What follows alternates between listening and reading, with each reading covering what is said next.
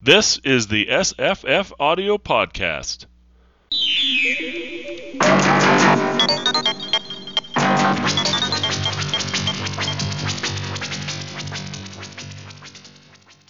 Hi, I'm Jesse. And I'm Jenny. We're going to be talking about I want to say The Last and First Men, but it's just Last and First Men. Yes.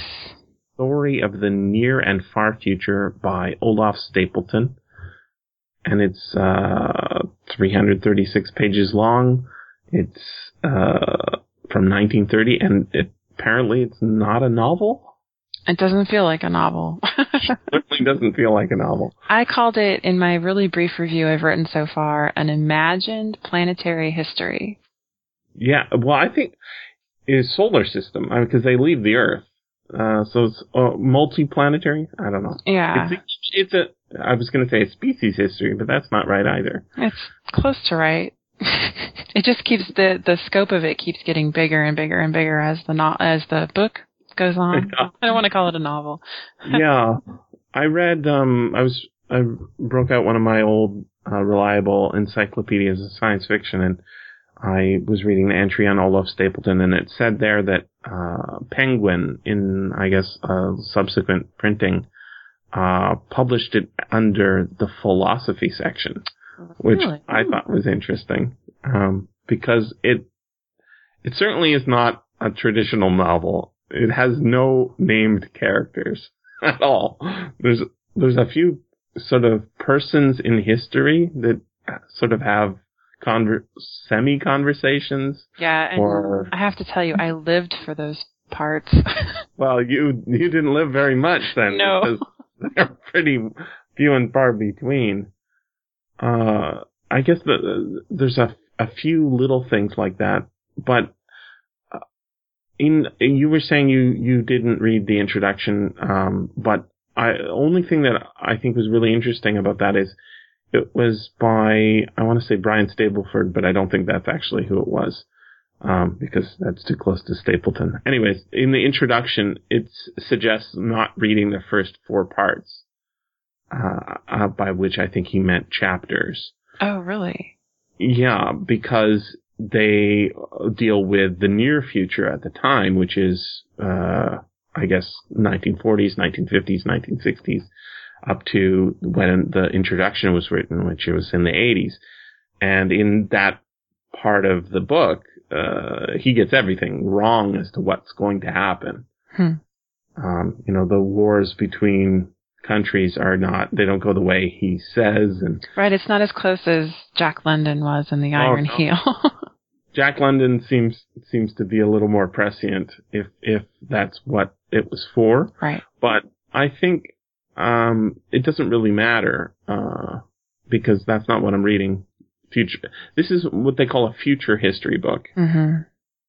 And there's a few other such by other writers, usually developed over multiple novels or book series or something like that. But in this case, it's basically a compact history of human civilizations from beginning to end. Right, and I found at one point, I think halfway through the book, it just randomly says in passing that the whole period to be covered by this chronicle is 2,000 million years.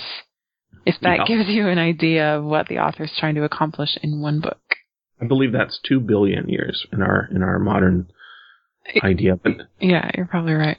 There's a few other sort of weird colloquialisms like universes comes up quite a bit, but I think what he means by that is it's an exact synonym for galaxy. Mm. It wasn't just, now we distinguish a universe as everything, right, including all the galaxies, whereas back then it was, I guess, a little, galaxies are just being, discovered as separate from our own. Well, and part of his point seems to be to point out how small of a part of the universe man is, to use his term. And so it could be that the universes that are still uncreated right now or still in form, he talks a lot about how things change and evolve. There was more in that not Wikipedia, encyclopedic entry talking about Star Maker and the plot of that, and it sounded like a sort of a reverse version of that, of this book, in that it's about a person who travels forward in time and goes to see the end of the universe and what's beyond it. And sounds like Doctor Who. yeah. Well, yeah, it's kind of like everything that we don't understand it's the end of 2001. Right? What's going on there? I don't know. Well, and that's interesting because in this book, they learn how to travel backwards in time to understand history, but they can't figure out how to move forward in it. Yeah, whether it's not there or because they have no future, maybe. Right. Which is probably what it's hard to say. Although it's interesting because at the majority of the book, I mean, there isn't really a plot, right? The plot doesn't exist. No. But if we were trying to push pretty hard for a plot, the plot would be something like guy in the future, near the end of human existence, calls other guy in the present and says, "Hey, write a book. I'll give you all the words." And then a little later, after he's paused most of the book, he then experiences, I don't know, a few 100,000 more years, and then calls back and says, "Hey, let's put an ending on this sucker." And that's the plot. So I was trying to figure out because there are 18 periods of man in this book, and each of them is its own separate, I guess, evolutionary version. Well, not species. Yeah, sorta. Not all of them, I guess, because some of them are created by a stage in the species that's living. Some of them happen through evolution, so they're not all the same, right? Yeah. But I couldn't figure out in which stage, which era the person writing is. Do you know? Do you get a sense of that? Yeah, he's in the first. Okay. Basically, it's supposed to be Olaf Stapledon. I see. Okay, that makes sense. We're looking like 1930 is when it would be set. But it does kind of beg this question, because even though this person from the future is talking about the end, I wasn't sure I believed that there was an end ever. Because clearly through all these millions of years, humanity kept being recreated and changed, but it was still somehow human. And at the end, they're talking about sending out the artificial human dust into the universe. So I don't know. Is that an ending? Well, yeah. I mean, if there's the 19th man, I don't know if you knew, but there is a sequel. Oh, really? It's called Last Men in London, which I don't know much about other than the title. Apparently this book, Last and First Men, was extremely popular, which is hard to believe, right? But it got great reviews. It was fairly widely read. A lot of people thought very highly of it. And so he made Last Men in London, which, let's see when that came out. That's 1932.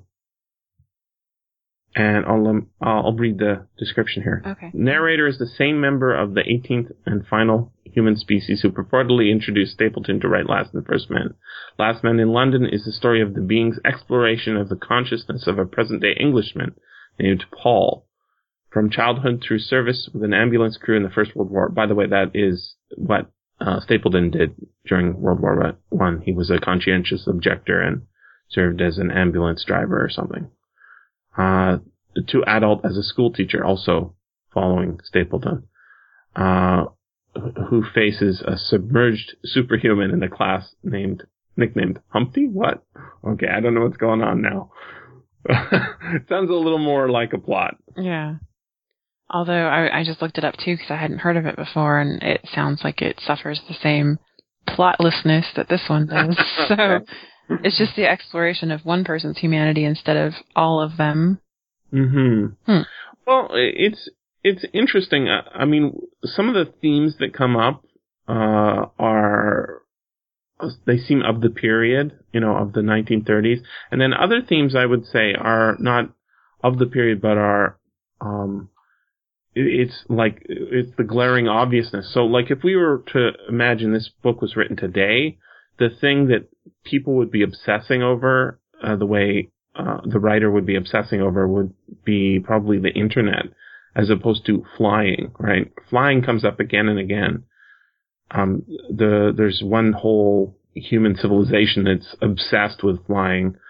Right, especially right after birth, and they send them off in the parachutes, and then if they can't catch the airplanes, they die. Well, there's and the symbol of the cross as an airplane, and then there's a human species that has wings. Yeah, when they get to Venus, right, they have to learn how to fly because there's no land. And that's the seventh men, mm-hmm. and it's like flying is. It's hot in the 1930s, right? People are saying, look at flying's everywhere. The future is sort of embodied in the idea of this technology that had developed just in the 20th century. Right, and in the book, they run out of oil and petrol. So only the humans would have to be able to learn how to fly on their own, since they can't get there within a vehicle anymore.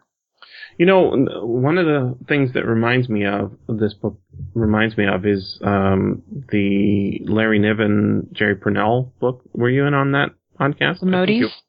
Yeah. Remember, their civilization had collapsed and grown and collapsed and grown many, many times, and they had exhausted their mineral wealth. Right. The planet.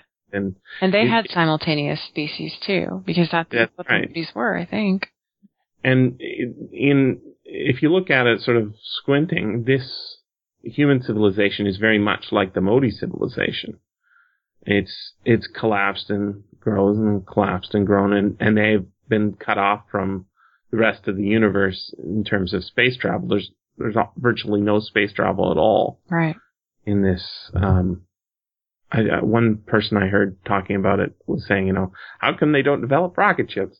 Well, but somehow they get to Venus, and somehow they get to Mars, and I'm still kind of unclear on, I guess that was the subatomic physics. That was how they applied the subatomic physics. Yeah, it's a little, but it's more the Martians came to Earth, right? Rather than I don't think we did much on Mars. But it took them millions of years. At some point. We're walking around on Neptune, which is fun. But the Martians pretty much depleted the human species every time they came until, it took them millions of years to figure out how to defeat them. So it was not an easy process. It took them a long time to figure out that they were an intelligent being and vice versa. Right, and not just a virus in their lungs. Mm-hmm. I think the most poignant part of the book for me was when the humans were looking at the Venusians, the squid-like clawed beings of the oceans of Venus, and looking at their society sort of quaint, violent, and incomprehensible. And then they say, well, we're killing them by doing this terraforming that we're doing. Might as well kill them all off. Yeah. It's like, okay. It's kind of unfortunate, but we need the space, so... Yeah, and then the reaction to that. I mean, this is the interesting thing. Is Stapledon he doesn't he's trying to sort of see it from every reaction every action has a consequence, and so the people think this is a good thing that they're doing, but they also think it's a terrible thing. And when they've done it, they are regretful, but they're also prideful. And having this, one of the things I heard, Luke Burge was talking about this on his podcast. He didn't finish the book, but he did read up at least half of it. And in talking about it, he was saying, the racism, which I think there is racism going on in the book, especially early on, in the early chapters, it's much more obvious. Right. The racism that's in the book is basically applying an attribute that you find in some individuals to the entire group. Oh yeah, but the Russians, Italians, the Germans, the Chinese. Have this. Mm-hmm. Their mentality. Over and over. Exactly. And some of the attributes he was giving, like, especially to the Italians, it's not what I think of as the current stereotype. I was like, what? Well, I mean, the way the Americans are classified and the Chinese are classified, they have a meeting and they like this about this people and that people like this. And then there's this, there's this constant theme of cultural evolution, reacting on previous circumstances. And I think the best way that I heard this book described is it's like a science fiction myth of humanity. It's not about a plot. It's about it's a mythological story or stories that you can take as a whole, but you can also take individual parts out and understand those as a way of understanding humanity. I mean, the ending of the book, the last paragraph or two, is apparently quite moving to a lot of people. I thought it was very interesting and good. It was well done. Mm-hmm. But I'm not a music guy, and the metaphor is music. Oh, yeah. Is the beauty of the whole really enhanced by our agony, and is the whole really beautiful? And what is beauty? But one thing is certain, man himself, at the very least, is music. Mm-hmm. A brave theme that makes musical also of its vast accompaniment, its matrix of storms and stars. La la. Goes on after that. Mm-hmm. For we shall make, after all, a fair conclusion to this brief music that is man. That didn't move you? Not at all. I thought it was nice. I thought it was nice, but somebody was saying, I want that on my tombstone or wow. funeral. It's very. I was trying to think about it in terms of the time period. There's a few people who in science fiction are sort of working this same idea, which is deep time. The idea of Earth not being a young, new world, but being an old world, and then the universe being much older than the Earth itself, and then on into the future, our lifetimes as a species on the Earth won't be that long. In the book here, we're getting the idea that human beings will live to the end of the Earth and beyond. We'll have to move off the Earth because of problems with the star. Right. And move around and terraform other planets in order to survive a little longer. But if you look at other species on the Earth, it seems unlikely that humans will actually survive, at least in anything recognizably a human form, and given how other species have done. I mean, we might say, we're much smarter. And I guess that's what Stapledon's saying. But if you look at what happens in the story, I think, he was a historian. And one of the things that you see when you look at history is that civilizations fall. Right. They also rise, but they fall every time. They always fall. And what makes them fall in this series of 18 different civilizations, human species, I guess the species stand for civilizations, is that it's random. Sometimes it's an individual doing something. Sometimes it's a set of circumstances heading in a certain direction. Sometimes it's a cosmic holocaust by, some asteroid dropping on them. There's no one thing that's going to cause the end of a civilization, but it will end. Right. Well, and I thought the music analogy was more about just experiencing it and enjoying it for what it is. Right. And not grieving the end of it, but just to say, look at all these wonderful things that happened. There it is, It gives it a purpose. Right. I think it gives it our time, what did he say, was the opening stirrings of the music. And then their time is the ending of the symphony. Mm-hmm. And the rising tides of certain musical chords or notes will recur and echo and etc. It's a nice metaphor. It is. Can we go back to the kind of racism stuff for a bit? Sure.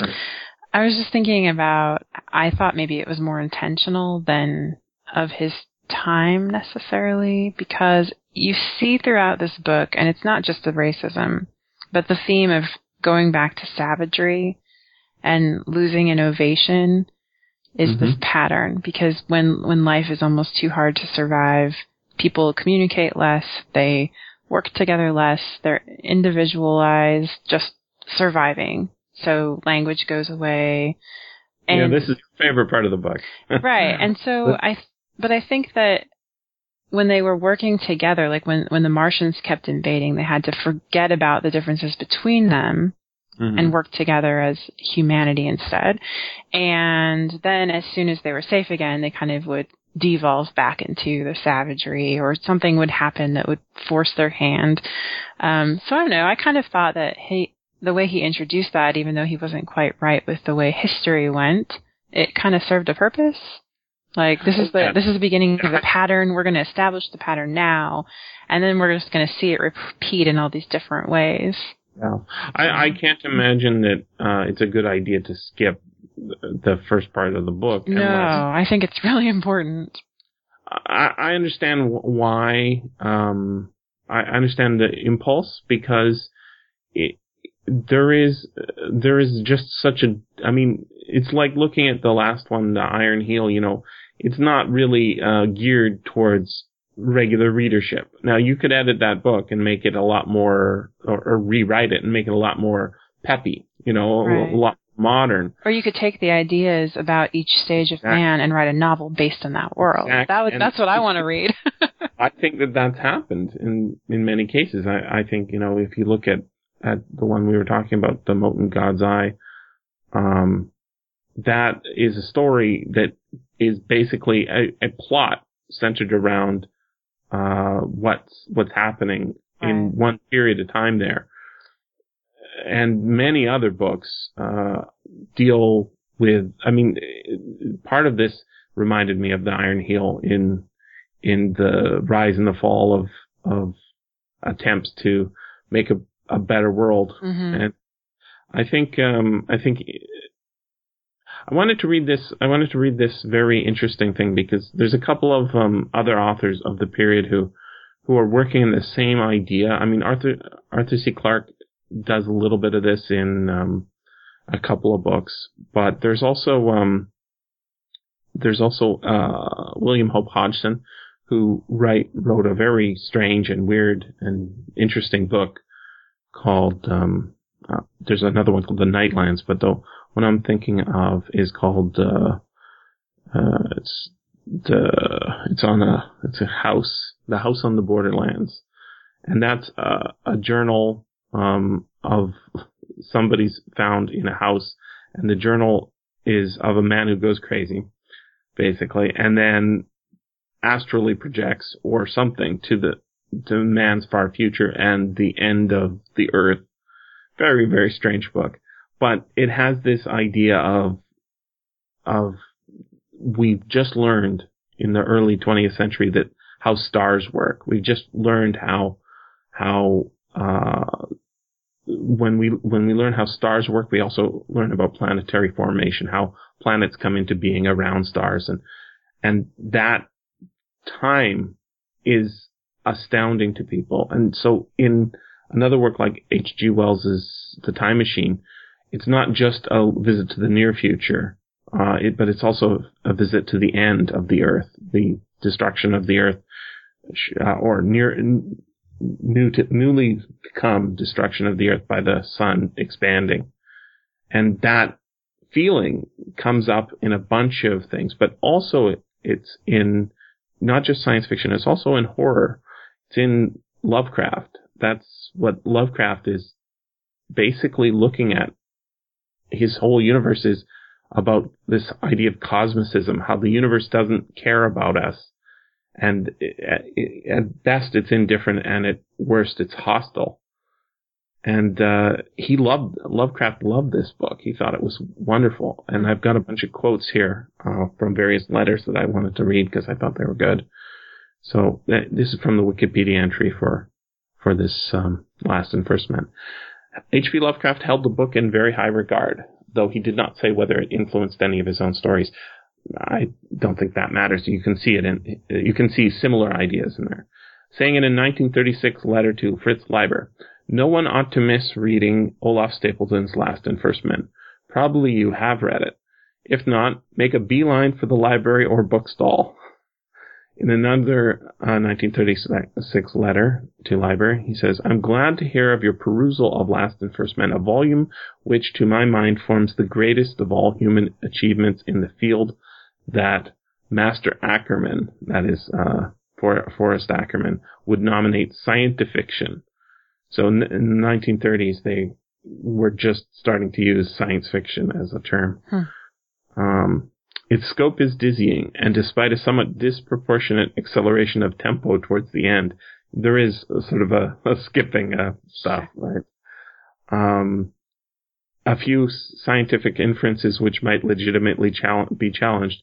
It remains a thing of unparalleled power. As you say, it has the truly basic quality of myth, and some of the episodes are of matchless poignancy and dramatic intensity. And then in another letter in 1937, he wrote, "I don't care for Wells's novels. I don't care for science fiction of the sort." So this is the time period where they're changing science fiction to science fiction. "I don't care for science fiction of the sort published in the cheap magazines. There's no vitality in it. Merely dry theories tacked on shallow, unreal, insincere, juvenile adventure stories. But I do like a few real masterpieces of the field, certain H.G. Wells novels, S. Fowler Wright's The World Below, and the marvelous piece of imagination, Last and First Men." Now, I know Lovecraft, if you read like a lot of his stuff, he's obsessed with the stars. He's always talking about stars. And he doesn't do this vast sweep of history in the same way, but he does have. There's a story in which beings from the far future, a being from the far future trades places with a man in the present, and they see each other's worlds through each other's eyes, and it's similar. I think in this book we've got, at some point we don't even have intelligent humans, right? And it wasn't one of the species of man a monkey? One ended up as a monkey, and I think interbred with monkeys was the impression I got. And then one was a rabbit that had somehow evolved into a human, kind of, but then they were wiped out by disease. Right.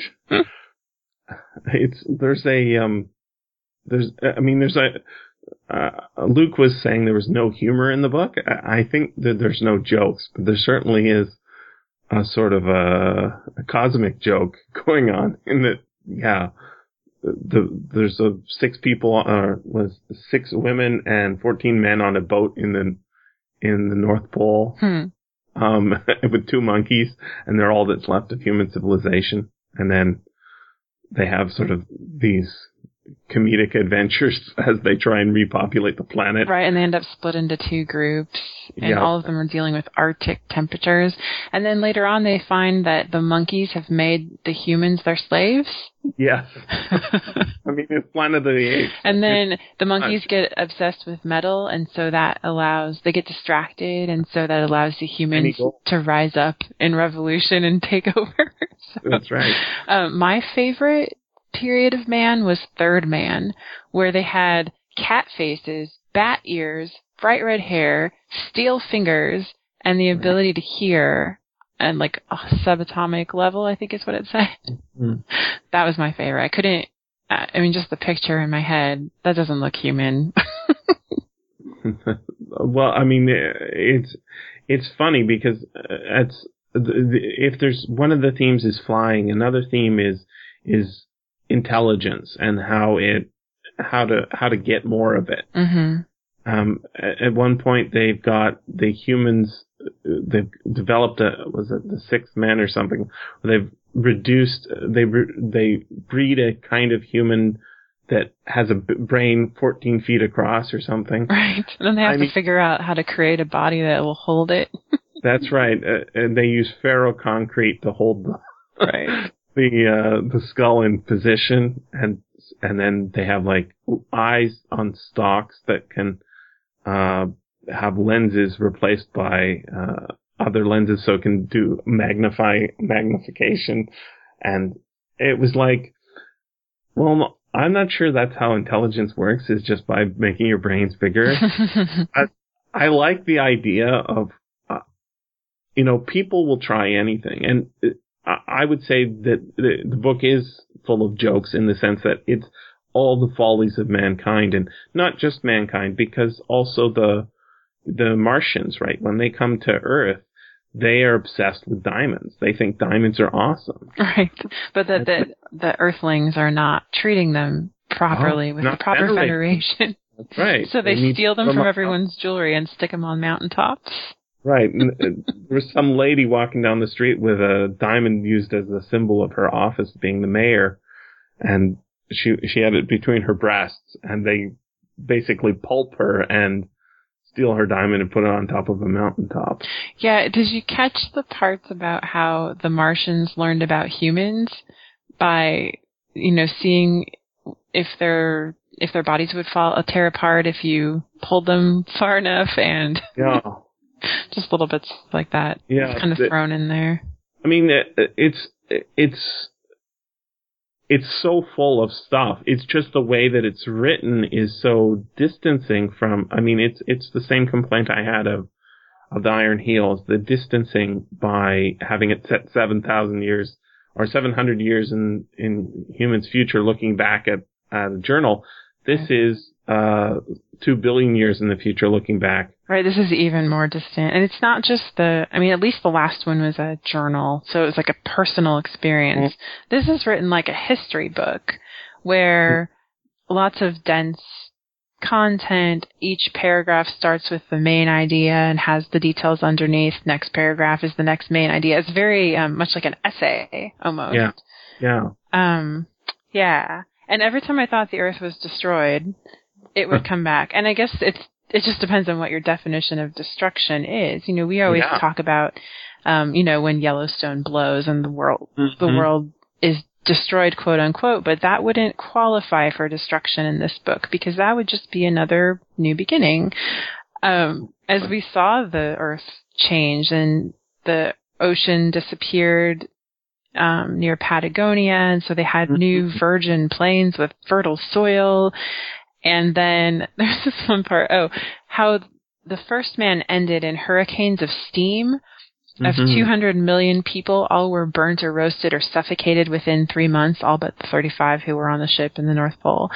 And then it said later, many 100,000 years passed before the upstart volcanoes began to die. So they were basically living on a planet with completely unstable core and structure. But they were still there. Mm-hmm. So is that destruction? I don't know. Well, it also reminds me of Earth Abides, George R. Stewart's novel, and Scarlet Plague, in that, human civilization rise and fall. And I think they do something similar. That crew of people, they as the old people are getting older, they say, okay, you studied biology in university. I want you to chisel your knowledge onto this granite stone here, right? And in saving it that way, they think they're going to help future civilizations, and they do. Well, in some ways. The future civilization already knew all the stuff they knew when they find that. And then they say, oh, this is fascinating. Look at the way they thought. Not like, look at the information they saved for us. Right, because it's anecdotal kind of. Because their children think of them as fools, right? They're so worried about these goddamn stones. Let's focus on the fun things, which is running around and having sex. Which is like, it is useful because you want to have that civilization, I guess, develop later on. But yeah, it's it's an amazingly dense book that I think everybody should read. It's just I don't think most people will be able to get through it because it is so hard. Yeah. I think Olaf really reveled in thinking of all the different ways people could have sex. He manages to throw that into every species. Absolutely. But it's interesting because some of the time it's used for procreation only, like, that's the point, we must survive. But a lot of times it's the basis of a different type of relationship, one that really doesn't exist in our society. I kind of thought it was pretty effective and interesting. Lived for hundreds of thousands of years and are married for tens of thousands to a group of 95 other people. Mm-hmm. Isn't that the same group that they carry the child for 10 years? Yeah, or 20 years, yeah, I think. 20-year pregnancy. Right. And then even that idea ends up hurting them in the end because then they have inbreeding, but they don't know whose children are whose, so it leads to genetic destruction at one point. But I thought that was interesting how he fit that in. The other part of it that was really fascinating to me was this concept of the end of life. And there were a lot of different periods in the species where they would have a pact or an age limit or, at some point, even if nature hadn't taken your life, you took your life, whether it was for the good of the group or there was that one stage where you'd spend the last 10 years in senility, so they'd end your life before that. Well, that again is a theme from the early 20th century of the idea of euthanasia and putting down people who are, disabled. And so, I mean, there's all sorts of horrific stuff that is in here very lightly, I would say. It's, the racism is rather light, but it's there, and but I mean, the sheer imagination that happens in each of these varied histories of mankind is, I would say, unparalleled. Is that the way? Yeah. Well, and I was fascinated how he transitioned from one to the other. I can't remember which stage it was where they were flying, but then it used to be that they'd kill the children who couldn't fly, and then they started realizing that less and less people were able to fly, so they eventually were like, okay, well, that won't be what we're about anymore. And they had all the people who could fly fall into the volcano. But there seemed to be a movement toward that kind of group good, group think, and it started to become more inbred in their humanity too. Like, that just became what you did. Even near the end, they had telepathy, but it wasn't like Martian telepathy where they couldn't think for themselves and didn't have a unique goal, but they had to deal more with both the group and their individual thought, which I thought was a really interesting movement. Yeah, telepathy is another of those themes that starts in the early 20th century, and it's interesting because it seems to be a harmonious thing. But the way he characterizes the human species is generally either they're completely unified all the time or they're divided into two groups. Right. But it's to say that's a oversimplification is like a big understatement because every group is subdivided into many other groups. Well, and he willingly oversimplifies all the time because he's like, exactly. I could tell you about these 6 different versions of man, but we don't have time for that. And just understand that they're interesting and unique, but that's all you can. They're interesting, fascinating, but we must press on. Right. Yeah. The other subhumans, it says, are the baboon-like submen from Chapter 7, the seal-like submen from Chapter 13, and in the period of eclipse, Chapter 14, man's consciousness was narrowed and coarsened into brute consciousness. By good luck, brute precariously survived. Nature succeeds in colonizing Neptune where sentient life fails. Human-derived mammals of all shapes come to dominate Neptune's ecosystem before adapting well enough for the vestiges of opposable thumbs and intelligence to become assets again. So humans disappear for a while, right? because they were living in gas. But they are everything, right? Mm-hmm. They form every part of the ecosystem. They I was going to say converge into other, but they diverge into the various niches that are available. Mm-hmm. This is, I mean, pretty funny, but also I think it's curious that he thinks, or maybe he doesn't think this, but it seems like in all of human history, we think of humans as being, the primary species on the earth. I was reading yesterday, there was the number of rats in Manhattan versus the number of people. There's a lot more rats in Manhattan than there are people. Oh no, it was ants. I think it was ants. But even so, most of Earth history is not dominated by an intelligent species, right? It's just species, many different kinds of species. But will an intelligent species always evolve into planet's ecosystem? It doesn't seem to be necessarily necessary. And yet that's sort of the thing that's happening in this is that even though some of these subsequent species of humankind come out of unintelligent species, they always do come back out. Something intelligent, something human can come back out of the unintelligent. Right, but it does seem linked to the ecosystem and the stability of the environment, even if it's not dictated by that to begin with. I guess there wouldn't be much of a story if it never came back to the final guys, right? Right.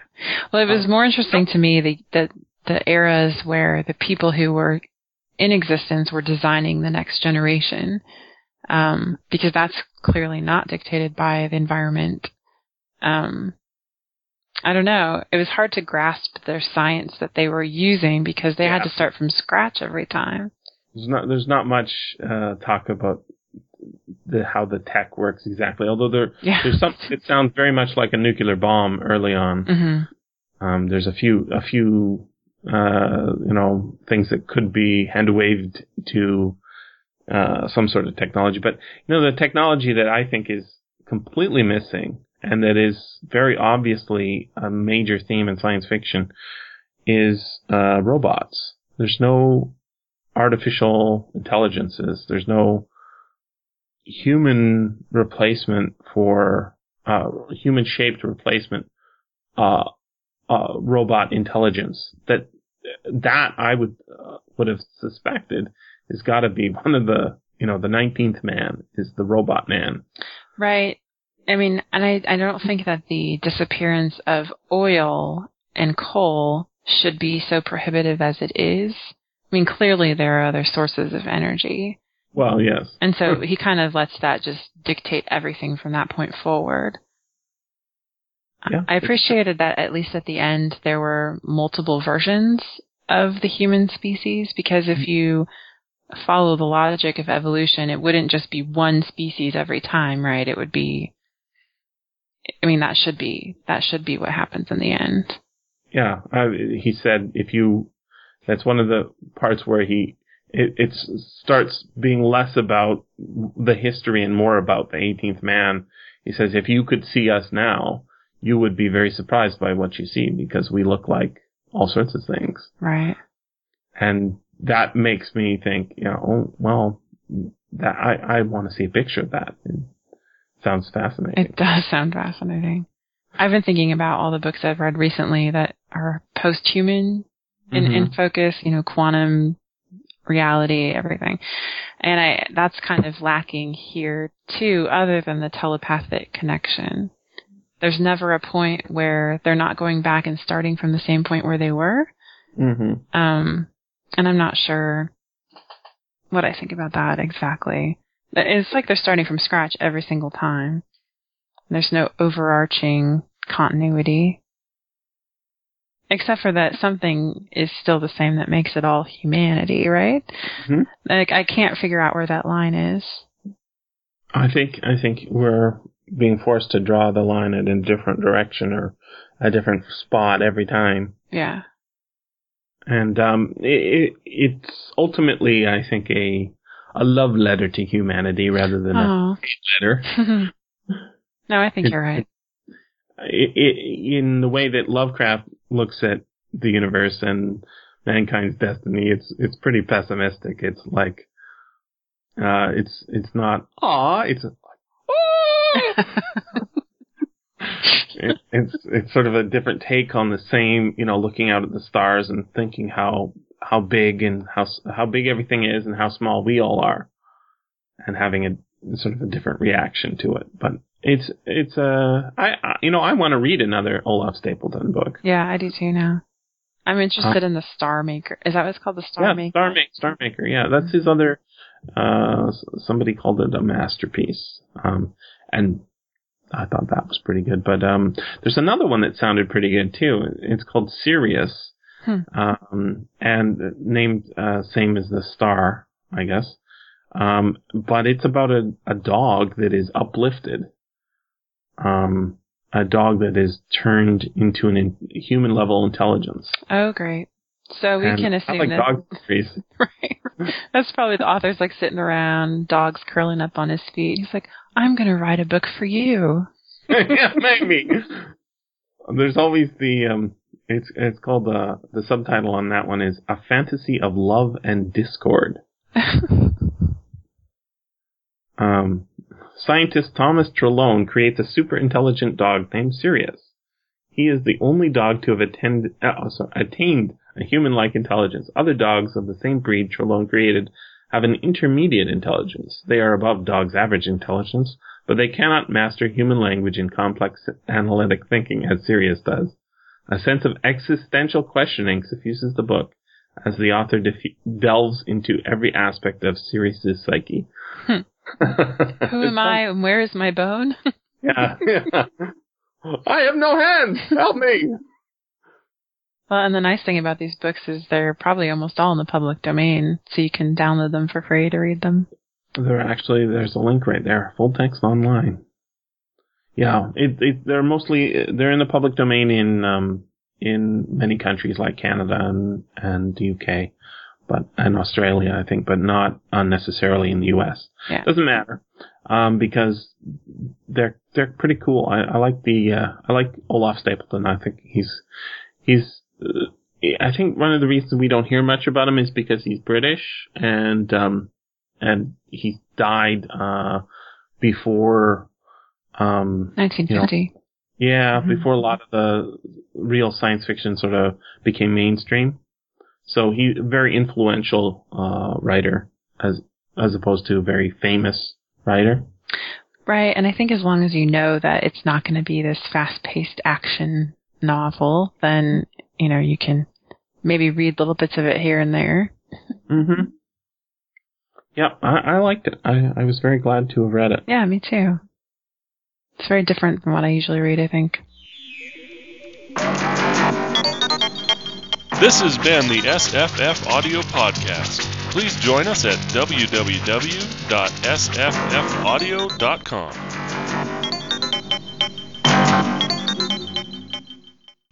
Shortest podcast ever.